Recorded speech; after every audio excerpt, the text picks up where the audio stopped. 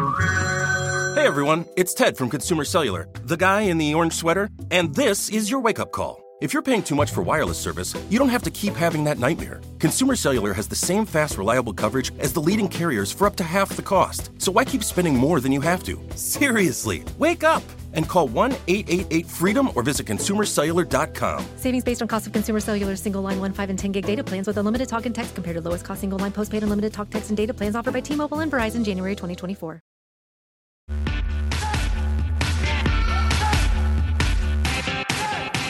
Hello and welcome to Hysteria. I'm Erin Ryan. This week, Alyssa Mastromonaco calls in to help deliver the state of the uterus.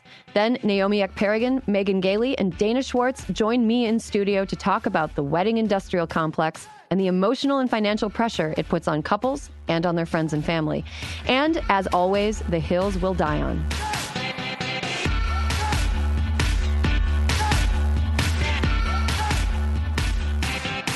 Hey, everybody, before we get to the show, a little bit of housekeeping. If you want to submit a hill you'll die on, you can record a 30-second voice memo on your phone and send it to hysteria@crooked.com.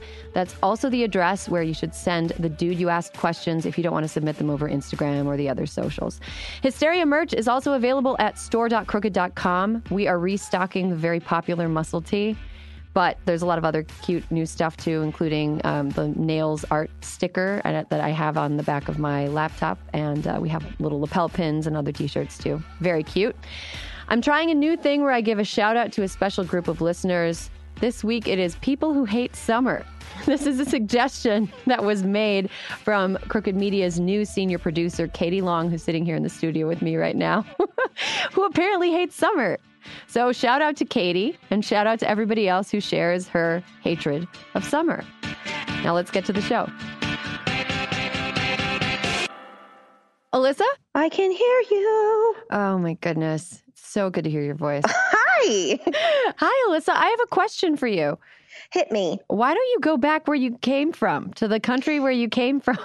You know what? You should go back to the country you came from. Which one did you come from? I came from the country of Wisconsin-alia. So funny. I came from the country of Westchester, New York. New Yorkistan?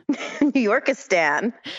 Our president is such a fucking idiot. But you know, the question is, though, do you think that the president taking to the steps of the White House and screaming like he does on Twitter racially offensive things is rock bottom, or do you think we still got a ways to go? I think we still got a ways to go. I think that once we drill through the rock bottom, we'll hit the liquid magma and very quickly we'll be sucked all the way down to hell. That's what I'm anticipating. The lava is going to be so hot, it's never going to form obsidian rock. No, and exactly. I'm so glad that you know about geology. I really loved earth science. So did I. But, you know, the question, go back to where you came from, is an interesting one, considering the topic of the news that we're diving into this week, because we all did come from a certain type of human. We all came from a uterus. We all came from a person who is able to bear children. And the uterus is one of the most fraught parts of the human body in American politics right now. And it has been for quite some time. So, Alyssa, if you don't mind, I kind of want to make this episode of Hysteria, this Erin Alyssa chat, to be about the state of the uterus. In honor of this episode, I have procured my U.S. out of my uterus sticker from the 1980s. Ooh. I found it. Yeah, I found it on eBay, and I got a new one for my car. Just Really? because what's old is new again. Exactly. But the thing is, has an attack on reproductive rights ever been old or new? The more I think about it, the more it just seems like it's more of the same. Don't you just feel like it's getting a little wackier, just a little kookier? Like before it seemed more straightforward. Like you shouldn't be able to have an abortion. This is what anti-abortion activists would say. Shouldn't be able to have an abortion. Like you get pregnant, you should have to have the baby. We have sort of just delved into all kinds of new territory because of some of these insane new laws that are on the books. Mm-hmm. Like, should we talk about Marsha Jones? Yes, we absolutely should. So Marsha of Pleasant Grove, Alabama, was arrested for manslaughter after she was shot in the stomach, resulting in the death of her fetus. So let's go down to Alabama. Mm-hmm. Oh, okay. This Do woman. we have to go down to Alabama? We have to. Okay, let's go. This woman was in a fight. She got into a fight, and the woman she got into a fight with shot her in the stomach, killing her fetus. She was arrested because the jury said that if she, who was indicting her, said that if she hadn't instigated the fight, the baby wouldn't have been killed. And under the Alabama law, correct me if I'm wrong, because like I said, this is wacky. The law that was just passed says that performing an abortion at any stage of pregnancy was a felony. So they were saying, for all intents and purposes, that by instigating the fight and getting shot, she was performing an abortion on herself. Yeah. One of the most depressing things about this is Marche Jones is no longer going to be prosecuted. Correct. Thank God. In the way that she was, but that only happened after public outcry. And after the public outcry happened, the New York Times sent some reporters down to Alabama and talked to people. And the article about that, their attitudes toward her and toward what should be done to women who lose their pregnancies due to violence that is not something that they perpetrate, was really disturbing. How did you feel reading that article, Alyssa? I mean, you just have to wonder when the madness is going to stop. I mean, to me, that was just such an extreme. It was just really extreme and quite frankly, stupid. I mean, it was stupid. Yeah. But, when you listened to or when you saw what the response was of people who actually lived in the state, it was like, but that's the law and you got to follow the law. It's like, no, right. You can change the law, you dipshits. Sorry. But you can fucking change the law. And you have to wonder, these peers of hers, these like citizens of Alabama. I mean, you just wonder if it was like a white Christian lady and this had happened, if they would have felt the same. It depends. How rich is the white Christian lady? If the white Christian lady is a woman who is addicted to opioids, then maybe they would be probably not. But let's say she drives like a nice Buick with leather interior. Okay. I think they would be a little bit more forgiving. I think they would be a little bit more forgiving. After all of this case came to light on a national scale, the National Abortion Federation released a statement that said, this is how people, especially women of color, are already being punished and having their pregnancies criminalized. And that is a really important point because Marche Jones is not the first woman to be penalized or punished for having a pregnancy end when she's correct. It's truly disturbing. And one thing that I was thinking about, though, is the fact that Alabama was sensitive to public outcry means that there must be a kernel in the back of these people's minds that knows that what they're doing is completely wacky and fucked up. Right. Like they're just everyone right now in this universe is just trying to see how much they can fucking get away with. Mm-hmm. Right. Like, yes, there was outcry and she's now not in trouble anymore for being shot while she was pregnant. But that's the problem. It's like Donald Trump. Everyone's just seeing how far they can go. Like, how fucking tired are people of having to pay attention and incite outcry over things that are completely unjust? Like, they're just hoping that people get tired. That's why we can't get tired. Exactly. And I think that that's an important point and that's why we're talking about it this week, because it was back in April, I believe, that Alabama passed the law that made everybody stand up and pay attention, where it was a true overreach by anti-choice advocates that caused a lot of people to donate a lot of money to organizations that would make it easier for women to have abortions. And that put so many politicians under so much heat that they had to actually back off and be like, oh, actually, maybe this ain't it. To steal a phrase that the kids are using, this ain't it.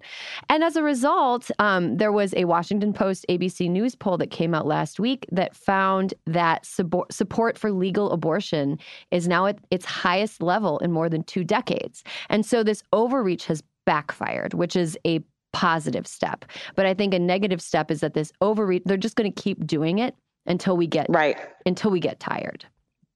We're not going to get tired. No, of course we're not going to get tired. I go to bed an hour earlier now than I used to, just so that I am not tired for such fights. Exactly. Well, you have to take care of yourself. You have to get a lot of sleep. You have to drink your water, do your exercise, so that you have time to sit down and pay attention to the fact that the Ninth Circuit Court has sided with the Trump administration on Title X funding. Do you want to talk about that, Alyssa? Yeah, why don't you go deep into that one? Okay, so here's the skinny on the Title X business. The Trump administration is trying to impose a domestic gag rule on healthcare providers that also provide abortion, which would mean that in order for these providers to receive federal funding for poor women to receive reproductive health care, these providers can't even mention the fact that abortion exists, or they endanger their ability to receive federal funds, basically. That's what the gag rule is. Title X funding is funding that goes to women who have low incomes who are seeking reproductive health care.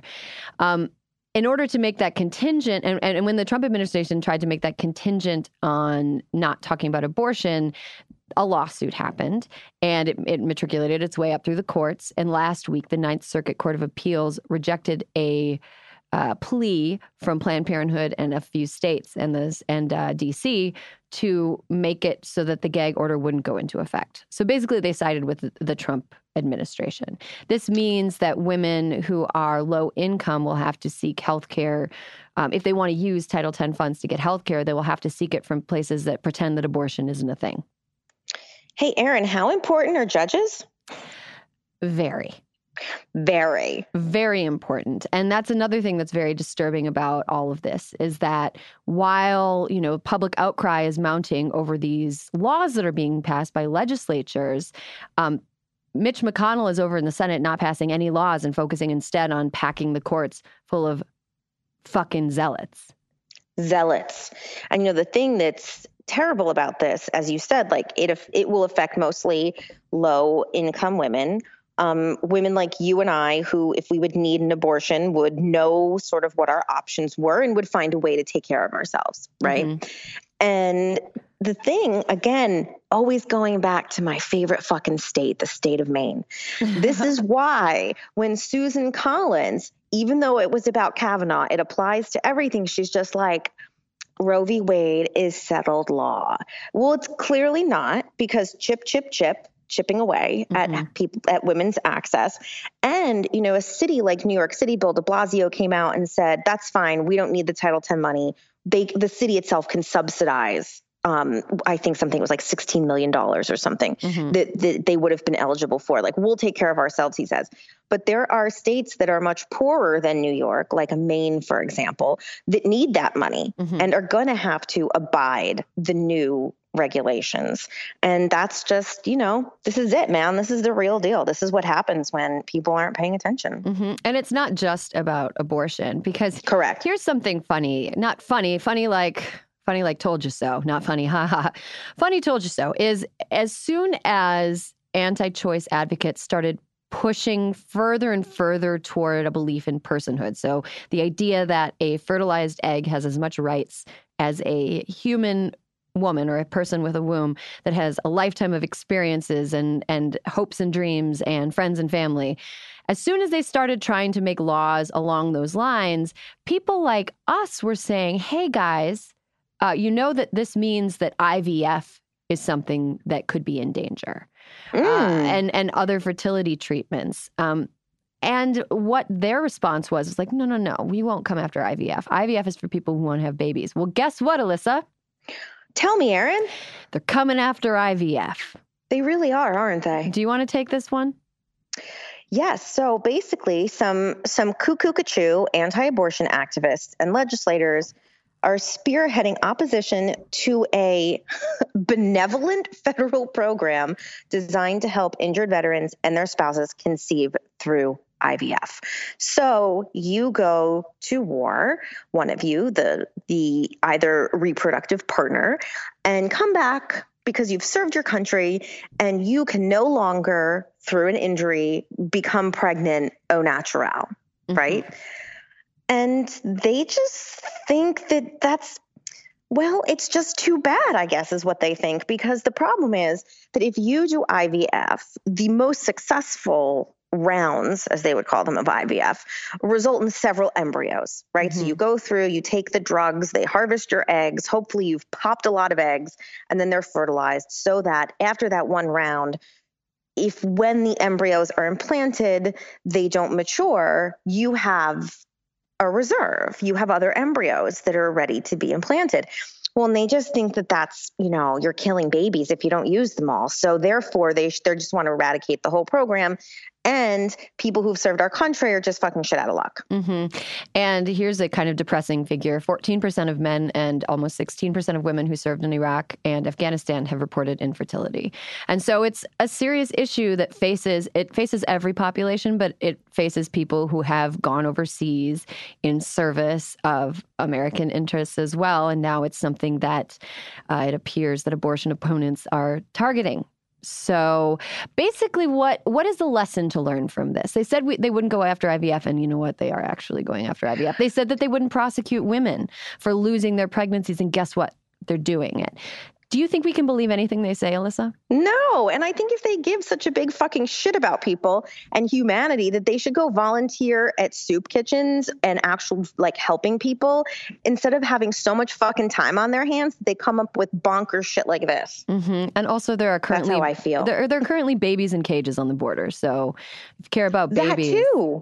Yeah. So, but I guess those babies aren't as real, the ones that are alive and 5 years old in cages, as the ones in a freezer that are embryos from IVF. As the imaginary babies. So, Alyssa, final question for you. I feel like we're both really fired up right now. I can feel it. I can feel the electricity. We could go on forever. We absolutely could.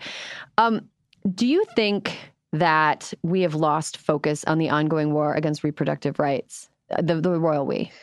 No, I think it's the same thing I feel like I always say. It's like I'm R2-D2. It's just there's so much to focus on. Mm-hmm. So I don't think that people have lost focus. I just think that there's a lot to focus on. Mm-hmm. Okay, what do you think the state of the uterus is, if you had to give us a prognosis? I think the state of the uterus is uncertain. Yeah, I feel like the state of the uterus is uncertain, but I'm really heartened by the swelling in support for abortion rights in light of the zealotry. It indicates to me that we're not just going to take this without the fight of our lives. I agree. I will categorize the state of the uterus as a moderate DEFCON 3. Okay. Right? I can get down with that. But I think we're at high alert, but the ships aren't approaching the shore. Absolutely. And I think that we can keep the ships away. I think that we just have to keep getting mad, and we just have to keep paying attention and, keep getting to bed early, I guess. I feel like if people keep listening to us, they will stay mad. Good. Stay mad. Absolutely stay mad. Anything else to add this week, Alyssa? This was a hot one. Vigilance. Good. Excellent. Okay. Well, that's all the time we have for the state of the uterus. I'll talk to you next week. Bye. Bye.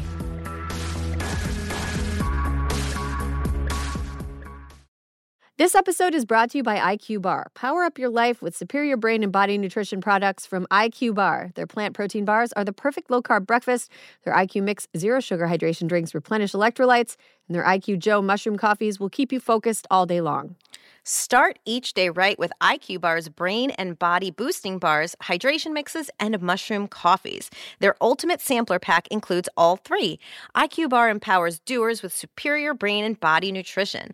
All their products are entirely free from gluten, dairy, soy, GMOs, and artificial sweeteners. And today, Hysteria listeners get an exclusive offer of 20% off plus free shipping. Just text Hysteria to 64,000. One thing I love about IQ Bar is, first of all, right now it's really dry where I am. Oh, okay. It is hard for me to stay hydrated. I'll just be going through my day and I'll be like, why am I so parched? I'm parched. I'm in a bad mood. I feel like I'm going to pass out. And it's, you got to drink some water. You got to stay hydrated. I really like their IQ Mix Zero Sugar hydration drinks because it allows me to rehydrate myself at a time when I feel like the atmosphere is trying to take all my moisture away. Well, and sometimes you need more than just water. Sometimes you need more than just water. I also love IQ Bars because I love a portable breakfast. I love a grab-and-go breakfast, no dishes. love something I can walk around holding and eating. I like something I can eat in my car without endangering the lives of me and every other motorist on the road. Breakfast burrito, not the safest thing to eat behind the wheel. IQ bar, go ahead and do it. Good for you. Great ingredients. Helps you stay focused and alert throughout the day. And and you don't have to dirty any dishes.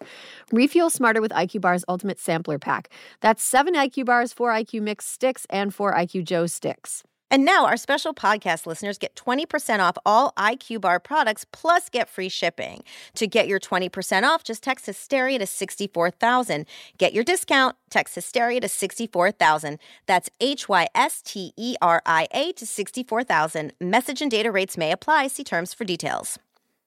This episode of Hysteria is brought to you by Vuori. Need the perfect Mother's or Father's Day gift? Check out Vuori Performance Apparel. Drawing inspo from the coastal California lifestyle, Vuori's products inspire others to live vibrant, active lives. I love that they're calling this the coastal California lifestyle. I will embrace that instead of what I thought it was, which was the I only want to wear comfortable clothes lifestyle. Yeah. I refuse to be uncomfortable if I want to be productive. I refuse to be uncomfortable, but sometimes I have to look like I belong in a respectable place lifestyle, which is like Vuori is perfect for it because the clothes look fantastic. They fit great. They are so comfortable. I lie down in mine all the time. Especially, Erin, the women's performance joggers. They have a slim but relaxed fit and are designed with dream knit stretch fabric. I love my joggers. I've slept in mine. I've slept in them. Really? You don't get hot? No. They're very, like, it's like a couch nap. You know, you have like you've got like maybe a half an hour in the afternoon. You're like, ooh, I've got a like small break. I'm very tired. I'm going to just like lay down for 20 minutes. Yeah. Perfect for couch napping. Joggers. I love the leggings. I can work out in them. I can do my errands in them. I can wear them with a proper top to a business meeting. It is not a problem. Oh my gosh. Yeah, you probably could. Just put a blazer and like denim shirt, blazer, leggings. So easy. 100%. And of course, the men's core shorts. They have a classic athletic fit, falling just above the knee, while the Sunday performance joggers are made from recycled performance stretch fabric. I got my dad some men's core shorts. He wears them to mow the lawn. It's perfect. He is like, I think my dad is one of those people that just like beats the crap out of his clothes. He'll wear them until they look like a security blanket that a 30-year-old still has, where it's just like a ball of string, and you're like, ugh. Our dads are the same. Yeah. But my dad has had his for like a couple years now, and I think I saw him wearing them the other week when I met up with family on a short weekend trip, and they still looked great. It was like, Dad, your clothes still look new. So fancy. Vuori is offering Hysteria listeners 20% off your first purchase. Get some of the most comfy and versatile clothing on the planet at vuori.com/hysteria. That's VUORI.com/hysteria. You'll also enjoy free shipping on any U.S. orders over $75 and free returns. Go to vuori.com/hysteria and discover the versatility of Vuori clothing. Hey everyone, it's Ted from Consumer Cellular, the guy in the orange sweater, and this is your wake-up call. If you're paying too much for wireless service, you don't have to keep having that nightmare. Consumer Cellular has the same fast, reliable coverage as the leading carriers for less. And for a limited time, new customers receive their second month free when they sign up and use promo code MONTHFREE by May 31st. So why keep spending more than you have to? Seriously, wake up and call 1-888-FREEDOM or visit consumercellular.com. Taxes, fees, and other third-party charges will apply. See website for additional details.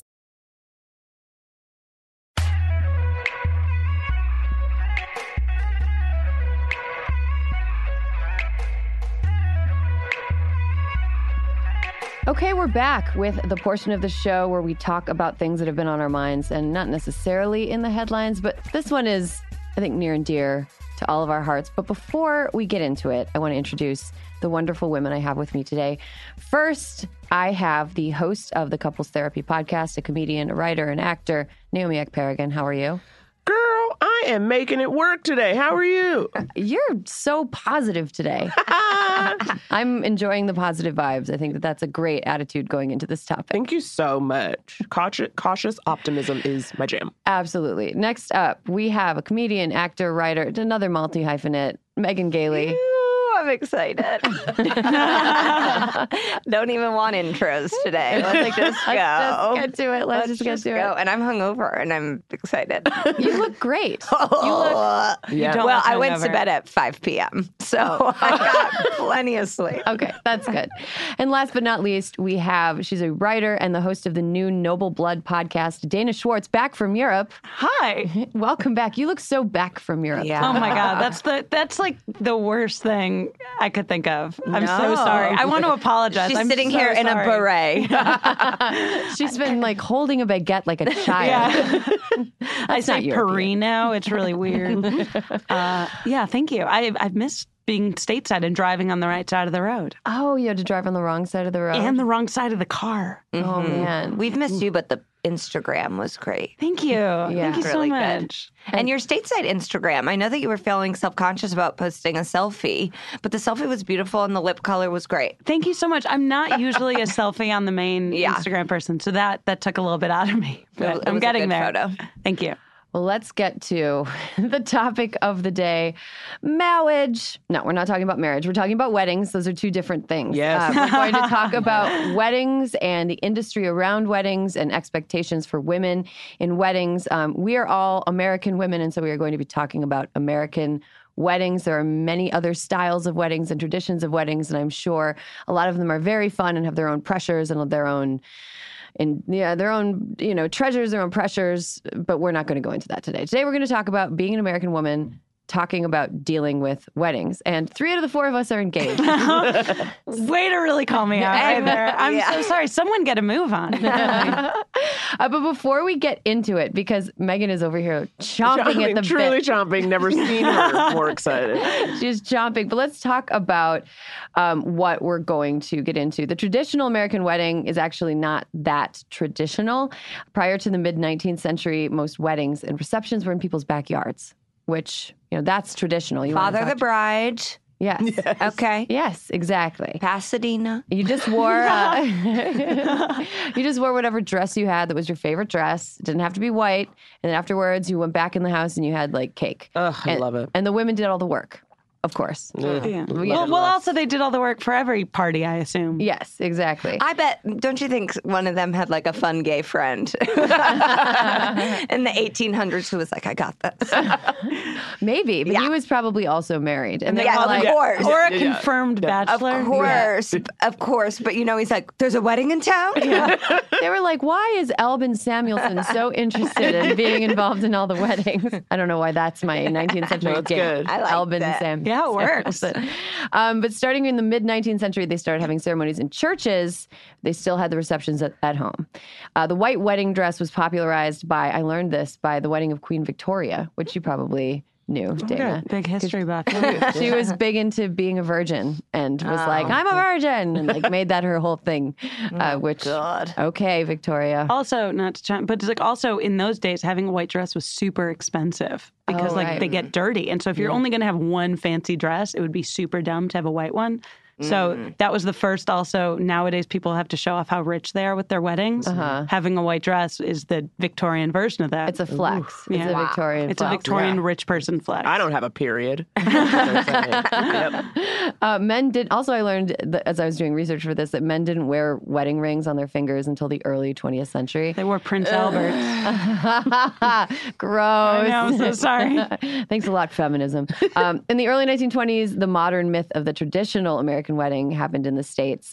Some people think it was because women at the time were like wearing short skirts and like smoking and swearing. And America always freaks out and appeals to tradition every time women start acting up. And they're like, no, please, tradition. There's no real tradition. But people started getting pressured into having bigger weddings and having receptions.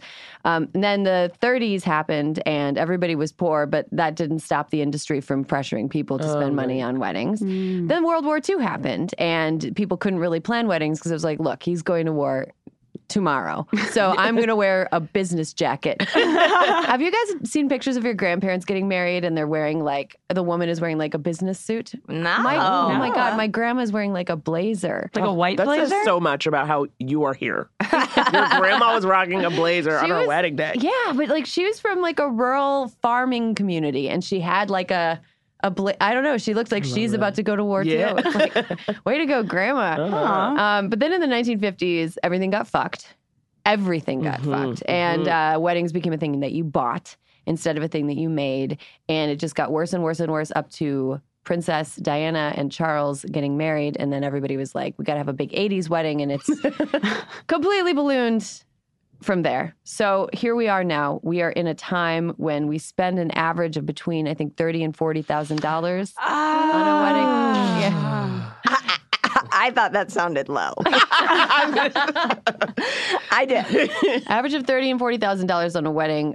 Now couples don't typically pay for it themselves because they can't afford it. Even people getting married in life don't have the money to afford to drop that kind of money. It's just one day. That's what scares me. I'm like, I get nervous buying like any new item of clothing, and I have to justify it to myself, being like, well, I'll wear it a bunch, And it's just like $30,000 to $40,000 for one day. I'm like, then it's one day, and then not it's even over. a full day. Like 6 hours, you get a damn venue. Yeah, you know what I mean. In and out. Start packing up them chairs, and so you're like, okay, $5,000 an hour.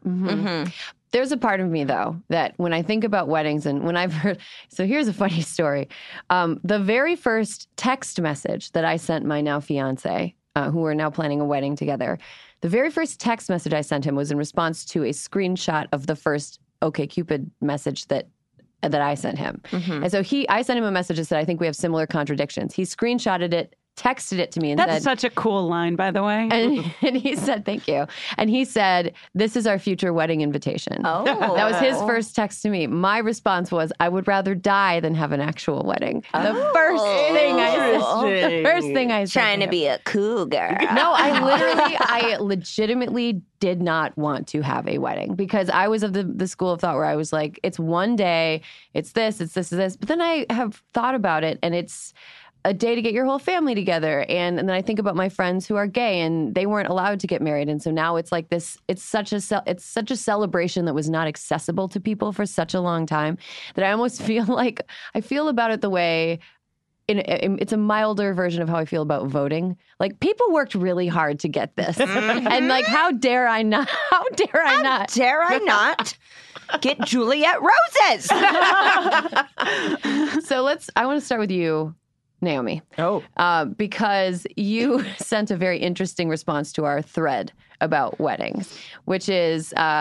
I've been engaged for 6 years, so you're welcome. That's where I'm coming from, stepping into that truth. And it's funny because, and I would say the first 2 to 3 years, it was fine. Nobody had any problems. And now we're in this point where now people are like, are you guys good? Are things okay? Like, it's, you can't be engaged too long because people worry about you. Then their voices start going up at the end. Right, they go up and up. It gets a little high pitched, and you're like, oh, okay, so that's what judgment is. But what? Why have I been engaged 6 years? I mean, I know that the cost of a wedding and like the ability to throw a wedding has been a factor in that. Can you talk a little bit about that? Yeah, I don't have that kind of money. But, and what you said though about like the contradictions, like I do want a wedding. You know what I mean? Because a lot of people are like, just go to the courthouse. But this is the thing about the thing. I know there's a difference between marriage, like being married, and a wedding. And the nature of, I feel like just my lifestyle is like, in essence, a freelancer. And like you go job to job and you don't know what you're doing. Like nothing has really been traditional. That I want my one damn day. Yeah. Like I want the one day, put the hydrangeas in a mason jar, bitch. Yeah. Like I want to do those things. But I also know I don't have the money to do it quickly. So it's like, okay, like then I'm just going to have to save and wait for however long that takes. But I don't feel that my relationship is in jeopardy or any less solid because I've been engaged a long time. Do you know what I mean? I think that's what I'm up against. Like people who feel like, well, you're engaged but not married. What's wrong? But I don't believe that the moment we get married, anything is going to change. It's like you're already kind of married. We live together. We share bills. We co-parent these cats. What's it like? Okay, like and I don't, it doesn't. And you want the kind of day that you want, right? And you're willing to wait. wait, I don't know. Like, I've waited a little too long at this point. You're past the title of the movie, The 5-Year Engagement. Yes, indeed. It's no longer a rom-com moment. This is the sequel. It's a drama. Well, it's a searing portrait of a woman. If you have a very long engagement, you can book a venue that's under construction. Yeah. And then you get to lock in those low rates. It's like buying a condo before. And some of these places book 2 years out, Well, you know? do. You're good. You could buy flower seeds and just plant them yourself. And that's how you save. Yeah. That's how you save. Those are pennies. And flowers. I mean, there is pressure to have. I think on one hand, the pressure comes from external, but on the other hand, if you're somebody who's solid in yourself and who you are, we're kind of at a point where it's okay to ignore that. For most women, you can kind of be like, yeah, but also fuck that, I don't need to. But you want what you want. Yeah. And Megan, I wonder what your thoughts are on expectations around women or women having big weddings. Because it's never like the man having the wedding. It's always like the bride's day still. Yeah, I mean, I'm comfortable enough in who I am to be like, I'm going to do whatever the fuck I want. And I feel bad for people that don't feel that way, especially about your wedding. Because it's like when people are asking, like, what are you doing? It's like, I know exactly what I want, and I'm not doing any of it for my parents or for CJ's family or for what I want anyone else want it to be. It's like, this is what CJ and I want.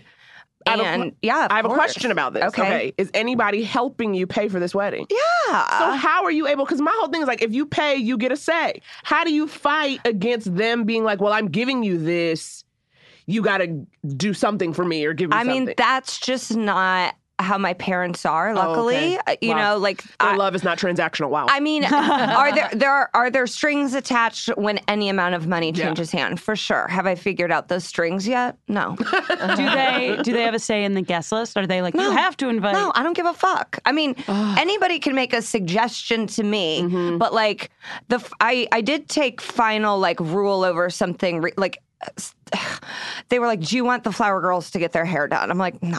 They're children. I don't want children to get their hair done.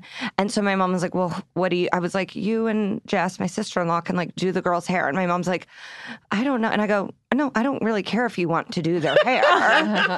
Buckle up and put a fucking French braid in Marin's hair and walk her down the damn aisle. Like, so I now am like, because you do want to please everybody, but at some point you have to be like, I got to put my bride hat on, and we're going to do what I want to do within reason. You know, I've thought about talking with a British accent at my wedding and just see if anybody calls me on it. You know, like, this is my day. Are they going to say no? Dana, you seem to have a pretty strong reaction when I dropped the average cost of a wedding. As a person who is not currently like planning one, if you're like looking at it from outside, so outside of the craziness, what are your thoughts on that amount of money? Well, so that's the thing where I feel like if I was in it, then everything becomes more reasonable because you've sunk into it. So then you're like, oh, $150 does seem like what you should spend on napkins or whatever. And that might be not like, but I'm totally out of context. So I'm just at my place of like spending rent and like paying for insurance. Right. And if someone was like, Dana, here's $30,000, you have to pay it. I'd be like, that's a lot of money right now for me as a human being for one day. But on the other hand, if I ever get engaged, I love the idea of just being able to like guilt-free spend a lot on a really fancy dress. Yeah. That's really nice to me. I'm really frugal with my clothes and like my beauty stuff that I buy because I just get nervous spending my own money. But like, it's your wedding day. You can buy the fanciest dress you want. I also think that when it comes to spending money on anything large, a car, a house, a wedding, you need to do it within the means that you are able to. Like, you know, like I'm not bankrupting my parents by being like, I'm getting married in Palm Springs. My dad's like, what's up? Thanks for going to a state school. You know, like I didn't have a bar mitzvah. I didn't have a quinceañera. This is the only party they've ever thrown for me. And they have saved for my whole life. I also make good money, y'all. What's up? So, like, I'm paying for some of it. CJ, like, no one should bankrupt themselves. Everybody should be spending a fraction of what they are actually able to spend. I do believe. But that's what's so fucking annoying about it is that what I can't stand the most is the way you can contact a venue, and the moment you say wedding, the prices go up. Yeah, they're bad. They're bad.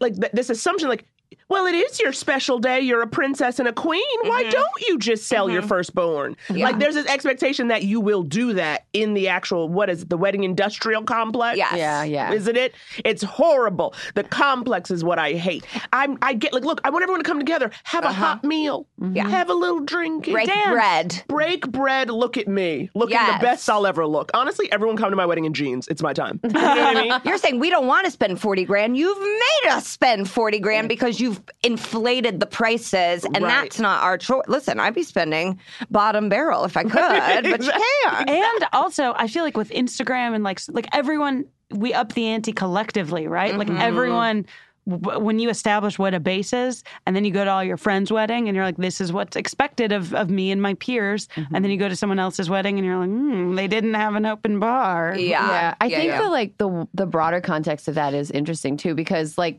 people's economic situations on the ground, for the most part, like are not as good as what you think they are on Instagram or whatever. Like, I was listening to, I mean, I don't want to bring it to this topic entirely, but I was listening to a podcast about the cost of medical care and how people with insurance are still getting footed with like these massive bills, and people's wages aren't really going up, and people's benefits through work aren't really going up. And it's super fucking expensive to have a child, and college is expensive, and you can't borrow money. And millennials are kind of in this very dire financial situation that they don't advertise because it's not fun. It's not fun to advertise that you don't really have any liquidity or that you're in tons of debt, and you want to live the life that you think that you should be able to live. And a wedding seems to me to be like it feels like kind of rubbing someone's nose in the fact that like life isn't actually that good for a lot of people in America. And a wedding could really, I mean, for everybody, like a wedding could really like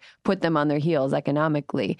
And I think the pressure to do it and the way that, like you said, Naomi, venues jack up prices is sort of like inhumane and awful. Like there are people who can, who have a bunch of income streams contributing to the party, which is like great and awesome. Like throw the best party you can. But there are people that can't do that. And do you think that there's something kind of nefarious behind entities that charge so much money for wedding celebrations? Pure evil. Pure evil. And it's also, I don't know, it's also there's something so, it was just interesting. And I'm sure you had the same experience when you and CJ were like looking at places. It was so interesting. Like it just felt almost, what's the word? Condescending, the way everyone would kind of tilt to me and be like, well, sweetie, what do you want? 100%. It's you, queen. It's you, girl. Yes. They would do a lot of that and like playing that game. Meanwhile, Andy has plenty of ideas. Yeah. He wants like an indie rock wedding. And I said, absolutely not. But he has opinions and things he likes and doesn't like. And yet it feels like they just like play this game and kind of prey upon either ego or insecurity. Either way you kind of look at it in a woman to say like, well, come on, this is for you. You're only beautiful once. And it perpetuates and feeds into why some brides are predisposed to lose their fucking minds, which happens. Just a thing that I'm posing, and I'm curious what you guys think. When in like an economic system, cost is being inflated over value, like a venue is being rented more when it's a wedding as opposed to a party, that means it's going to expand and burst. Do you think the wedding complex is ever going to... I don't know. You like have to hope so, but like we're on the other side of a recession now, and I know people that got married during that. Most of my college friends got married between 2009 and like these parties were big, like it felt recession proof. It felt like guns, lipstick, and weddings were fine. I mean, it's possible, but I think right now, so we're talking to a coordinator. We haven't like signed any papers, but we're like talking to somebody who does a lot of LGBT weddings and weddings between people, like non-traditional weddings. Yeah. And I think the way around the cost of a wedding is to just lean hard into the non-traditional, because the industry has figured out what traditional is, and they've jacked the price up of it so much that people are like, okay, well then I'm not going to get a white dress. Yeah. Like, and it's not that I ever really, like, I don't look great in white anyway. So I look stunning. It's literally my only color. I need it, Erin. Go ahead. But like, you don't need to buy a wedding dress. Like, you can get around some of the costs by not buying a wedding dress. The venue that we booked is like a park venue. It's like part of the Los Angeles city parks. And it's beautiful. We can decorate it however we want. But it is definitely like, they charge the same amount regardless of what it is, because it's like a part of the public parks. And like, there are ways to kind of like get around it, but the further you get away from tradition, the more that you're able to save money. Because in theory, if you're just like, hey, you have $40,000 to spend on a party, that would be a dope party. Yeah. If like out of the context of wedding, $40,000 to spend on a party is a great party. Of course. But I found when I was doing research that it was actually harder to go to do something more individual. Meaning, when I went to like hotels and places that did weddings, it was a package, right? Yeah. You know what I mean? They go, okay, pick your colors. It's cookie cutter with plug and chug. Right. Whereas when I started to be like, well, what if I did it outside? Or what if I did here? Then I've got to call a caterer, and I got to get chairs, and I got to get lights, and I got to get an AV. And I found myself, that's the tricky thing now. You're show running then. Exactly. And you're like, what the hell? I was like, this are too many pieces. Yeah. But at the same time, so like when you get everything piecemeal, it was coming together, it was costing more, but at the same time, that like more individual, customizable representation of our love is what I want. Right. You know, like I don't love like the hotel ballroom. It reminds me of like high school prom. Yeah. But at the same, I'm like, I can't figure out. And I don't know if I'm like, and I can't be like, you know, because there used to be a time, right? Like, wasn't it sort of spring, summer was like wedding season. And now wedding season's year round. Like there are no cheaper dates. No. Like now it's like maybe if you get married on Thanksgiving Day. But there's nothing. And there's people like, no get way. very mad at you. Well, of course. You can't do that. There's also something very transient feeling about venues that are wedding venues, because it's like you go in there and you can feel it's like I don't know, it's like having sex in a hotel room. You're like, a lot of people have fucked in here, and you know it. You know it while you're doing it's like it. a Vegas you're like, chapel. Yeah, exactly. And you're like, you know, you're in this venue, and you're like, you can smell the ghosts of other people's weddings. You can practically like feel the bridesmaids not liking their dresses, and there's this weird kind of, I don't know, vibe. Maybe I'm sounding too woo-woo California right now, but I kind of think that the typical venue, while it provides you everything you need, sometimes can feel like it's been used over and over again for the same thing. But I mean, it's tough too, because when you're a guest at a wedding, you're bringing your taste to it, and it was thrown by somebody who's not you. And so when you're in the process of planning one, people are always like, do what you want. You're never going to make everyone happy. And it's like, well, that's a terrible way to feel about doing a really nice thing forever. You know, like, if you're getting sea bass, I hope you're fucking happy. But like, yeah, there's going to be people, and you add in this sort of like level of sometimes jealousy that if you go to a wedding that you feel like was better than your wedding. But it's so interesting because, you know, I've been to weddings with my parents before, and they got married 40 years ago. And my mom's like, I cry at every wedding since my wedding. Like, she loves weddings because she loved her wedding, but there's people that hate weddings because they hated their wedding. Yeah. And then that's so loaded, and it creates very like people have been like, how's your mom been? You know, like the dynamic between daughters and mothers is sometimes very weighted. And sometimes you'll see on shows dads come, and it's like, why the fuck is a dad like picking out a dress? Like everybody just has these weird, crazy things that they sort of, it's almost like being home for the holidays. Some people go into their bad behavior when you're spending a bunch of money, family is involved. You basically have to rank your friends at some point. Right, exactly. I'm like, you're my number 1 friend, you're my number 2 friend, you're my number 8 friend, but you made it. Right. Well, it's just, but also too, like, this is the thing that gets me, and I think also one of the reasons why we actually, one of the initial reasons we pulled back, it was because my fiance's parents came at us with a long guest list. They came with a 75-person guest list. Whoa. Yes. And they were like, well, we're giving you some money. And it was just like, but that's what I mean. It's like, okay, if you say you're giving me money, I get to do what I want with that money. That's the nature of the money as a gift. Giving. Yeah. You know, They like, can't Rumpelstiltskin you. Oh, totally. Totally. And 75 is so many. It's so many. A full wedding. I was like, they invited the whole temple to the situation. And I've only met maybe 10 of these people. And so, but it was also, again, like, if part of the wedding is like merging families and like really, I didn't want to fight with them. Right. You know what I mean? And then I was also like, okay, Andy, do you want to fight with them for me? Yeah. You know? And then he's of course like, I don't want to. Like, we kind of just pull back. But like, that's another thing that gets me with guest lists and weddings. And like, when the family, I mean, anyone who's not the bride and groom, are kind of using the wedding as their own party, you know? Because a lot of what we would get was, well, they invited us to theirs, so we have to invite them. Or we went to their kid's bar mitzvah, so now we have to invite them to your wedding. Well, that bar mitzvah was 25 years ago. Also, the bar mitzvah's for a child. You're an adult. Yeah. Like, the difference is for a bar mitzvah, which, you know, I had, like, my parents invited people because I was 12. I don't know people outside my grade. Yeah. But it's like, when it's your wedding, like, you're the adult with throwing the party. But I think a lot of parents do feel like, in a way, as you said, like, your parents have never had a party for you. And it becomes a way to kind of show off the family. We can also call it celebrate the family. But I think for a lot of people, it's show off when it comes to what's happening. Right. Well, and then also, here's another aspect of all of that, which is, the couple throws a wedding and I think the polite way to do it is you are throwing a party and you hope everybody who makes the effort to come has a great time.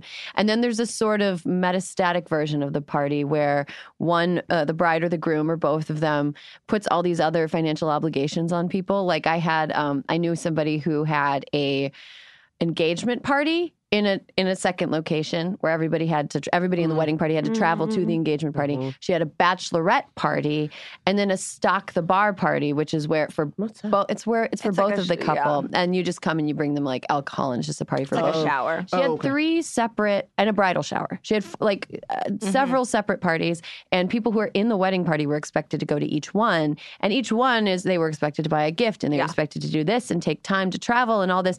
At a certain point, it became a real imposition, but she couldn't, the people that were involved in the wedding couldn't really do anything about it. Oh, that's why I love not having friends. I've noticed that it seems like a lot of bachelorette parties are in separate locations, like vacations. You're like forcing your friends to go on vacation. It's really crazy. I mean, there was one summer, I mean, I'm a stand-up, so I work on weekends, and I was in 5 weddings. Oh, God. And so I was taking those 5 weddings to not work. I had to get a second job, and it was my least favorite job I've ever had, to just be able to pay to be in these weddings. Oh, no. And, we were 28, and so most of my friends at that point were like, they were 6 years out of school. They'd been working that long, but like I didn't follow that traditional path. Yeah. And then you go to these weddings and you're like constantly being asked like, so do you still do stand? Yeah. And you're like, oh my God.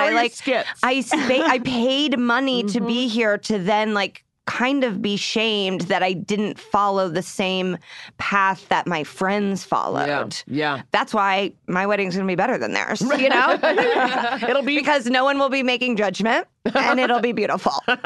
Yeah, I mean, it's the same as being a wedding guest. I think being in the wedding party costs a lot of money. I'm not having a wedding. I'm not having a wedding. I'm in my mid-30s. Like, I don't need... So am I, and I'm having 8 bridesmaids, and I don't feel bad about it. But, like... Well, you also did your time with how many people? But I hear, yes, of course, and I hear in Erin's voice, like, I'm not doing that. It's, like, childish, but it's like, but I want it, so I'm doing it. I don't think it would be childish for everybody. I would feel personally... childish within the scope of my personality if I did that. I don't find when other people do it, I'm not like, what are you doing? No, and I thought like I can't do this, but it's like I was in a sorority. I have best friends from high school. I have comedy friends. Like I do have friends who I love, who I do want to celebrate and walk down the aisle. Are they standing up there? No. Thank God. No, they're not standing up there. Isn't that the worst? Like I've been, like when you have to just like kind of stand and be still and just like watch people do something. I'm just like, we're all like, I can watch you while sitting down. Yeah. I was at a wedding. Like I've had to do a couple. I officiated a wedding in May.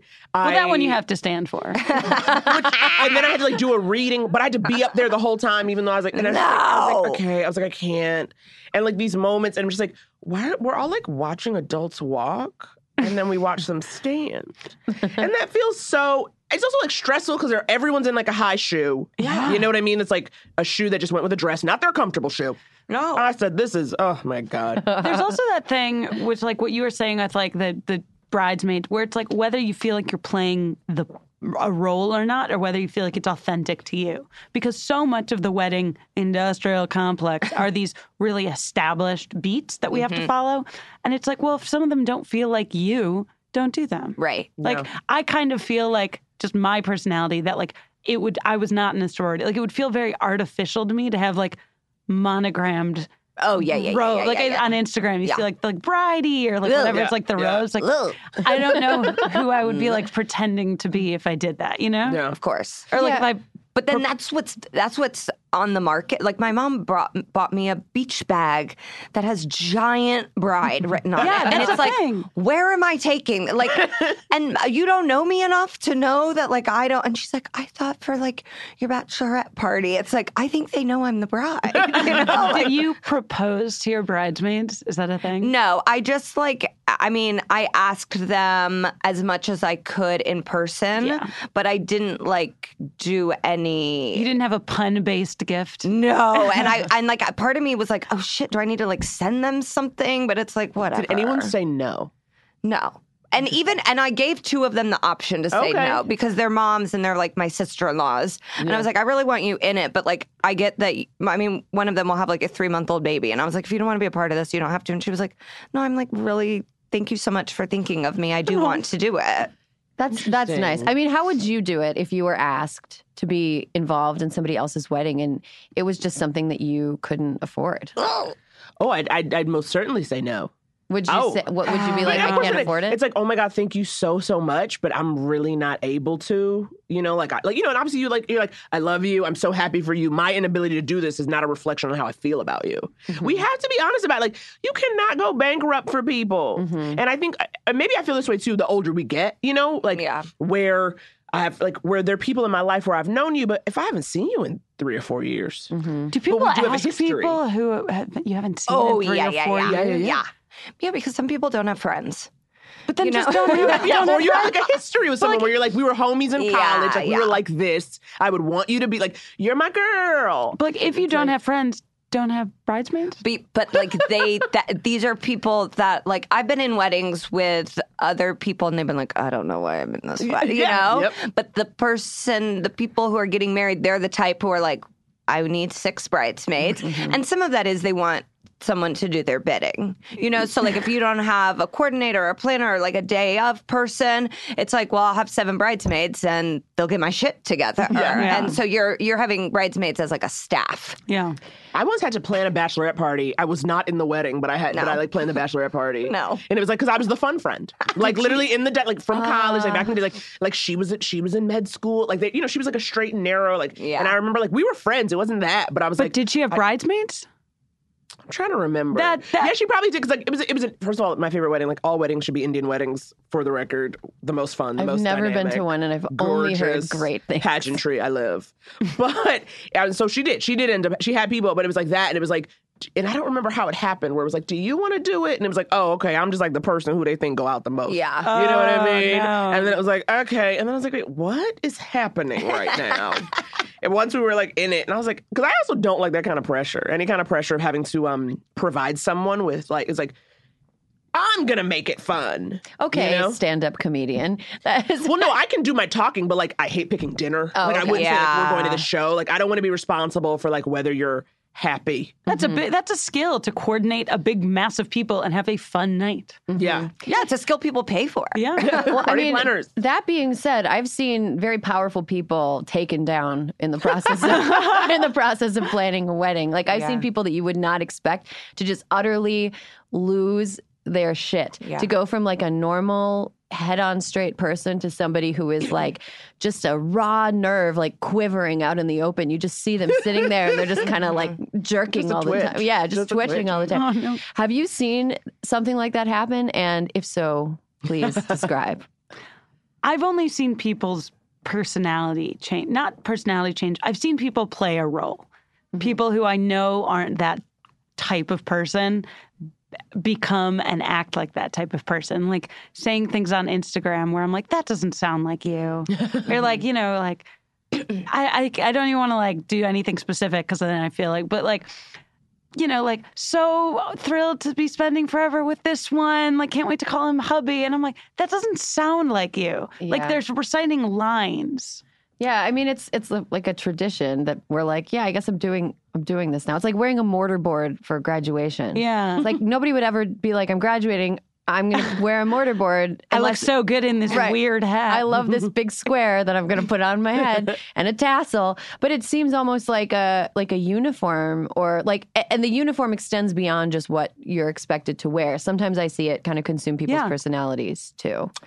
I've been lucky enough to have friends who are like pretty normal, but I have seen mothers of brides and maid of honors interact with like photographers and people who are like contracted for the day in a way that I'm like, you wouldn't treat someone like that any other day. Like, that's not appropriate. And like, you know, whenever I get my hair and makeup done by like anybody, I'm like, do you do weddings? And usually they're like, no. And it's like, it's not the bride, it's the mother of the bride, you know, because the bride, they're like, whatever you want, we'll do. But then they take it upon themselves. Agents do this sometimes too, where they're like, I yelled at them for you. And it's like, please don't yell at anyone for me. You know, like I don't like to interact with people that way. Yeah. And if you're doing my quote unquote bidding on this day, I would hope you would act like a normal fucking person. Right.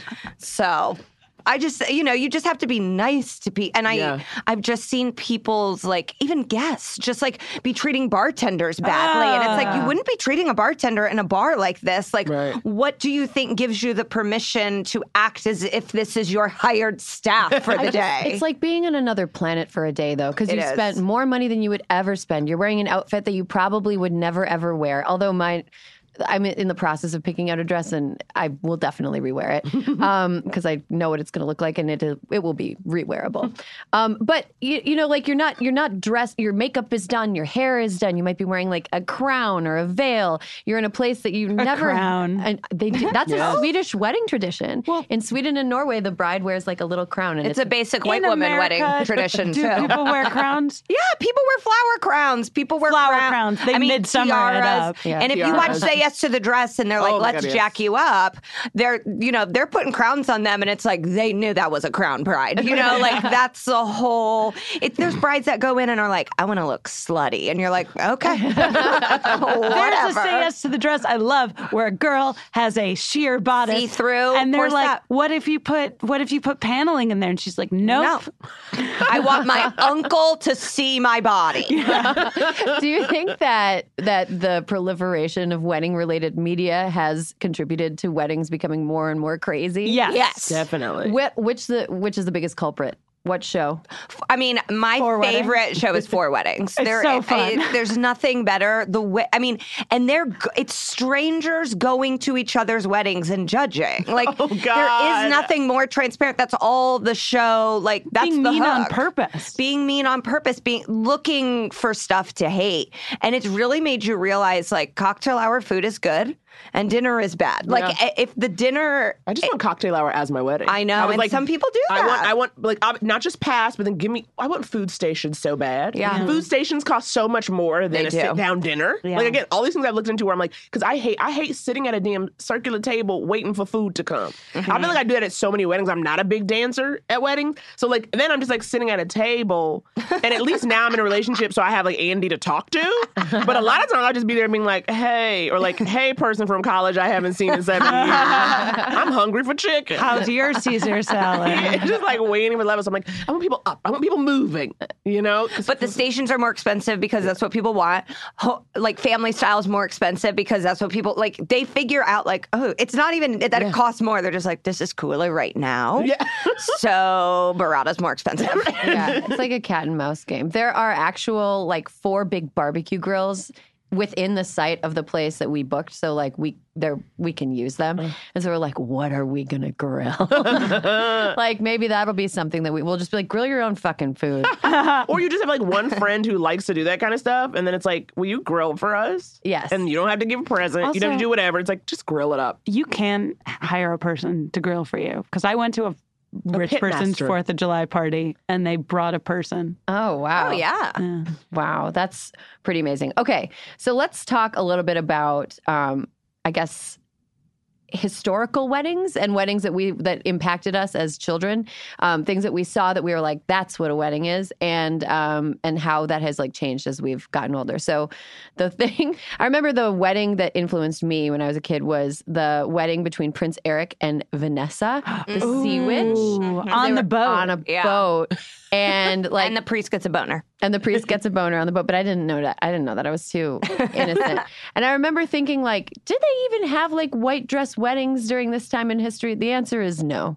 Even as a kid, I was like, this seems like weird. It doesn't seem to work for me. Even as a kid, Erin Gloria Ryan, 80s woke baby. Wow, a very 80s wedding in 1500s. Yeah, right. Denmark. In the 1500s, when it was clearly just an exchange of property, when it had not, and like, why were they letting a woman who had no family marry the prince? Yeah, that was. I remember being like, this seems against everything I've read in my children's encyclopedias. This does not seem like it's accurate. So that was my first encounter with a wedding where I was like, no family and no last name. No last name. She was cool though. So pretty. She was the coolest one. Anyway, so that was mine.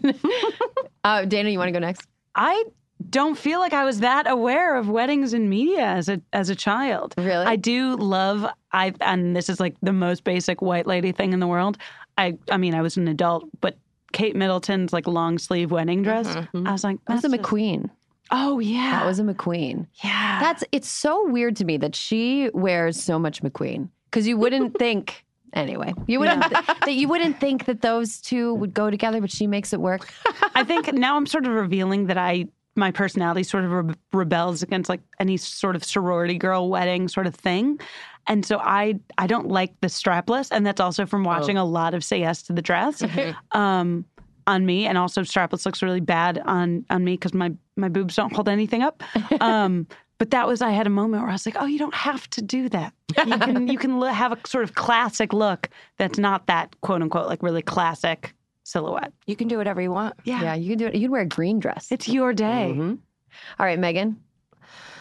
This isn't really from media, but I was never a flower girl, and my best friend got asked to be a flower girl in front of me.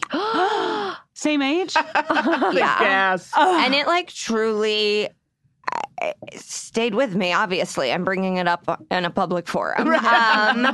Yeah, it really like, and then, I've aged out of it, and then it was just bridesmaid time. And I'm like, I am truly still sad that I never got to be a flower girl. And it scarred me.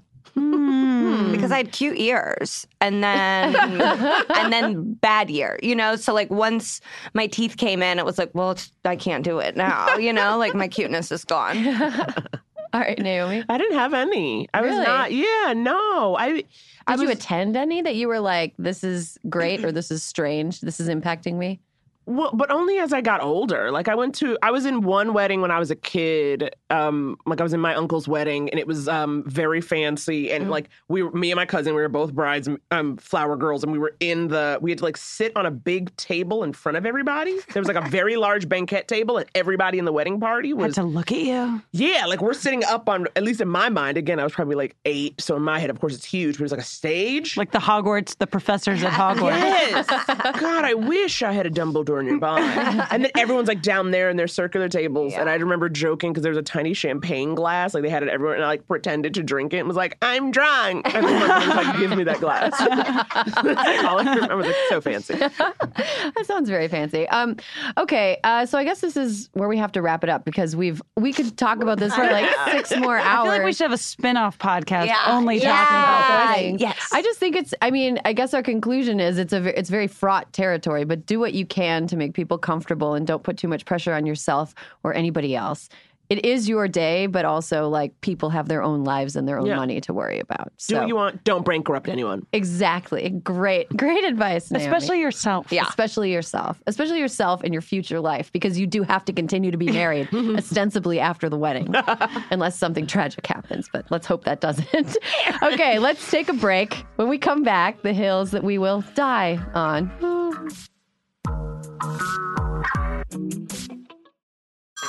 Hey everyone, it's Ted from Consumer Cellular, the guy in the orange sweater, and this is your wake-up call. If you're paying too much for wireless service, you don't have to keep having that nightmare. Consumer Cellular has the same fast, reliable coverage as the leading carriers for less. And for a limited time, new customers receive their second month free when they sign up and use promo code MONTHFREE by May 31st. So why keep spending more than you have to? Seriously, wake up and call 1-888-FREEDOM or visit consumercellular.com. Taxes, fees, and other third-party charges will apply. See website for additional details.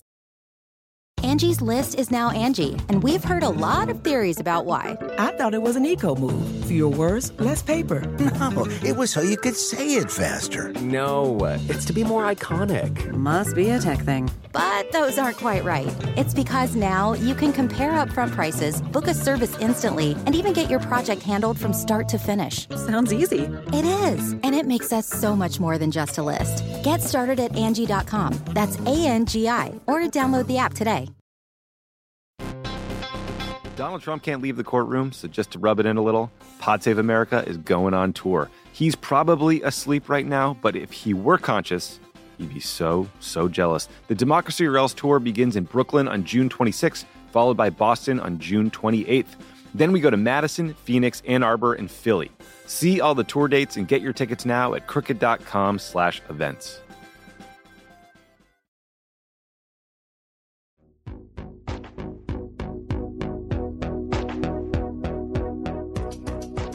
Okay, we're back. It's the last part of the show, not the least part of the show. This is the part where we take adamant stances on things that don't really matter that much. I guess we're doing a wedding edition one between the three of us, or the four of us. But first, we're going to get to a listener hill. Let's go. Hi, Hysteria crew. This is Melissa, and the hill that I will die on is people who put soap on their hands before they wet them are bullshit. You are just washing the soap that you just put on your hands off if you don't wet them first. I'm going to die alone on this hill, and I'm okay with it. Thanks. What if you lather? I feel the same way. I do too. I feel the same thing with toothbrush. You got to wet the toothbrush first and then put the toothpaste on. No reason. No, I do this. I wet my hands first, but now I'm like, is it that big of a deal? Yeah, because you need like a little lube. Yeah. You know, you need some lubricant. Yeah. Okay. Well, let's hope that either putting soap on first or putting soap on second, let's hope both of them prevent disease because we're living in an age of superbugs. Okay, now on to the hills that we will die on. I'll go first. These are all wedding related. We decided just spontaneously that this is what we're going to do. I feel like we had a lot of opinions. Yeah. A lot of people have a lot of opinions about weddings. I think some of the opinions are going to be like, stop talking about weddings, which no. Oh, I can't wait. So the hill that I will die on is if you are having a wedding dance and you have friends who have kids, let the kids stay for at least the first hour of the dance. I love a good wedding dance with kids. Kids forming circles and dancing around just for the first hour. I think it is so cute. Megan is shaking her head. Little boys in bow ties falling down, running into the adults. I love it. Get your kids out of our wedding. You know, like it's on my website. Like, love your kids, don't want to see them. Yeah, do not want them at my wedding. Oh man, I'm total opposite. I'm going to be like, steal some children, kidnap some kids, and bring them to my wedding, and we will stand around and be like, dance. And that's the hill I'll die on this week. Okay, Megan, do you want to go next? Yeah, my hill. I think honestly, too, this is like a tip because I think the dumbest thing you can spend money on for your wedding is a favor.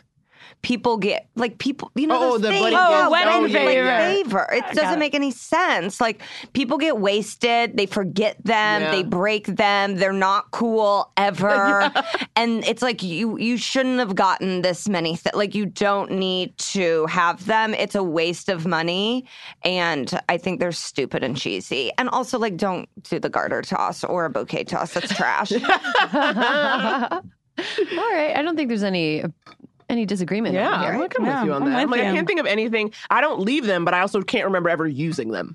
You know what I mean? Like, I don't use them, and then, 2 years passes. Usually I like whatever's, cute and little. Like, one time it was, a tiny jar of something where I was like, that's so cute, like a hotel jar. But then I'm like, I'm not going to use this. Of money. I'm not going to do anything. 2 years passes, it's expired, and now I just toss it. It's in your cupboards. You move apartments, and you're like, I guess I should throw this out. Exactly. I'm going to throw back, though, to my Jewish suburb and all the bar mitzvahs that I went to in 6th and 7th grade. And sort of in my suburb, the thing is you have to give a clothing item giveaway. Like, I danced the night away at Aaron's bar mitzvah. Oh my God, I have those. And I effing love those. Yeah, because you weren't drunk. You remembered it. And they're sweatpants. Yeah. They're very comfy. Yeah. Sweatshirts if this was a rich kid party. Yeah. And so I feel like for all of middle school, I just exclusively wore sweatshirts and sweatpants emblazoned with the names of my peers. Great. And it was great. That's a great favor. If you give out sweatpants, you can do it. You know what'd be a good favor, though, is like flip-flops for people to change into when they're That makes sense. I've been at one and there was like a basket of pashminas. Ooh, and you could just take any pashmina you moment. wanted. Yeah. Oh. But those things expensive. Of course, these people were rich. I feel like socks are good to dance in if your heels are uncomfortable. A practical favor. Yes. Yeah. Okay, Dana, what's yours? This one is inspired by the conversation, and I'm going to say, unless you are of nobility or Swedish, I guess, no tiaras. Yeah. You're not a princess. One, princesses are, that's like a fictional idea of a thing that doesn't exist. Who are you fooling that you're like a member of a royal family? Unless you are literally marrying into the royal family, or you can trace your lineage back and you have a family tree at your wedding to show to guests. Do not wear a tiara. I don't like the idea that like you're a princess on this day. One, because I think that idea of like that women are princesses is like a really damaging and fundamentally like not culturally healthy notion. Don't do it. Don't wear a tiara. Okay. You're not a princess, and that's okay. Yeah. That's a good thing. I mean, historically, princesses don't have like happy lives, and they don't. And more importantly, like the one role of a princess is to not marry who they choose. They're meant, like the princess's role is to like marry strategically. So you're marrying someone. You're saying like, I don't like you. Yeah. Basically, if you're wearing a tiara, you're like, this is strategic for my father's diplomatic interests. I gotta marry Chris. Prince Chris? Yeah. Prince Chris, marketing manager. So if you're marrying someone of your choice, don't wear a tiara. Tiara is a cry for help, is what you're Yeah. saying. A cry of Swedishness or a cry for help. Yeah, if it's a cultural tradition, whatever, you're allowed. All right, Naomi, bring us home. Okay, my hill is just like very simple. Parents, weddings are not for the parents of the bride or groom. Okay, I'm over, and obviously this is my personal issue. Like I hate, or even just people I know. Where it's like we had a wedding of 500. I'm like, you don't know 500 people. It was like again that idea of like my dad had to invite all of his business colleagues. That ain't about them. And like parents who need weddings, like their kids' wedding to be about them, I need you to get a hobby. Maybe you want to go back and get a second degree. Celebrate yourself. Okay, have something going on in your life that you do not need your child's wedding to be a reflection of everything you've done. Okay? Get it together. Write a novel. Do something about yourself. Because it's like this, your kid stuff, the way like, it's like, especially as, again, when your kid is like 6, sure, they passed a grade. They're learning. They're reading at a high level. Tell people. But at 35, nothing I do should be about your friends at the next Shabbat. Okay? Okay. I'm done. I can die on that hill. Thank you. I could die on that hill. I have no idea where it possibly could have been. That's all the time we have this week, Naomi, Megan, and Dana. Thank you so much for stopping by. Thanks to Alyssa Mastromonaco for calling in. And there will be more hysteria next week.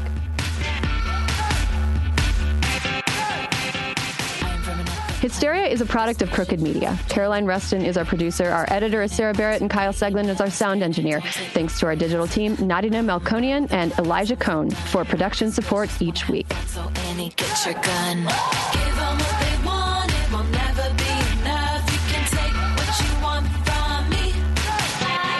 Yeah, I'll say it loud, and we're gonna shut it down. All the girls to the front with me.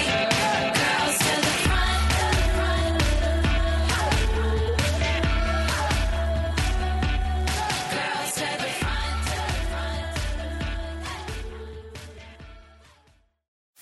You can host the best backyard barbecue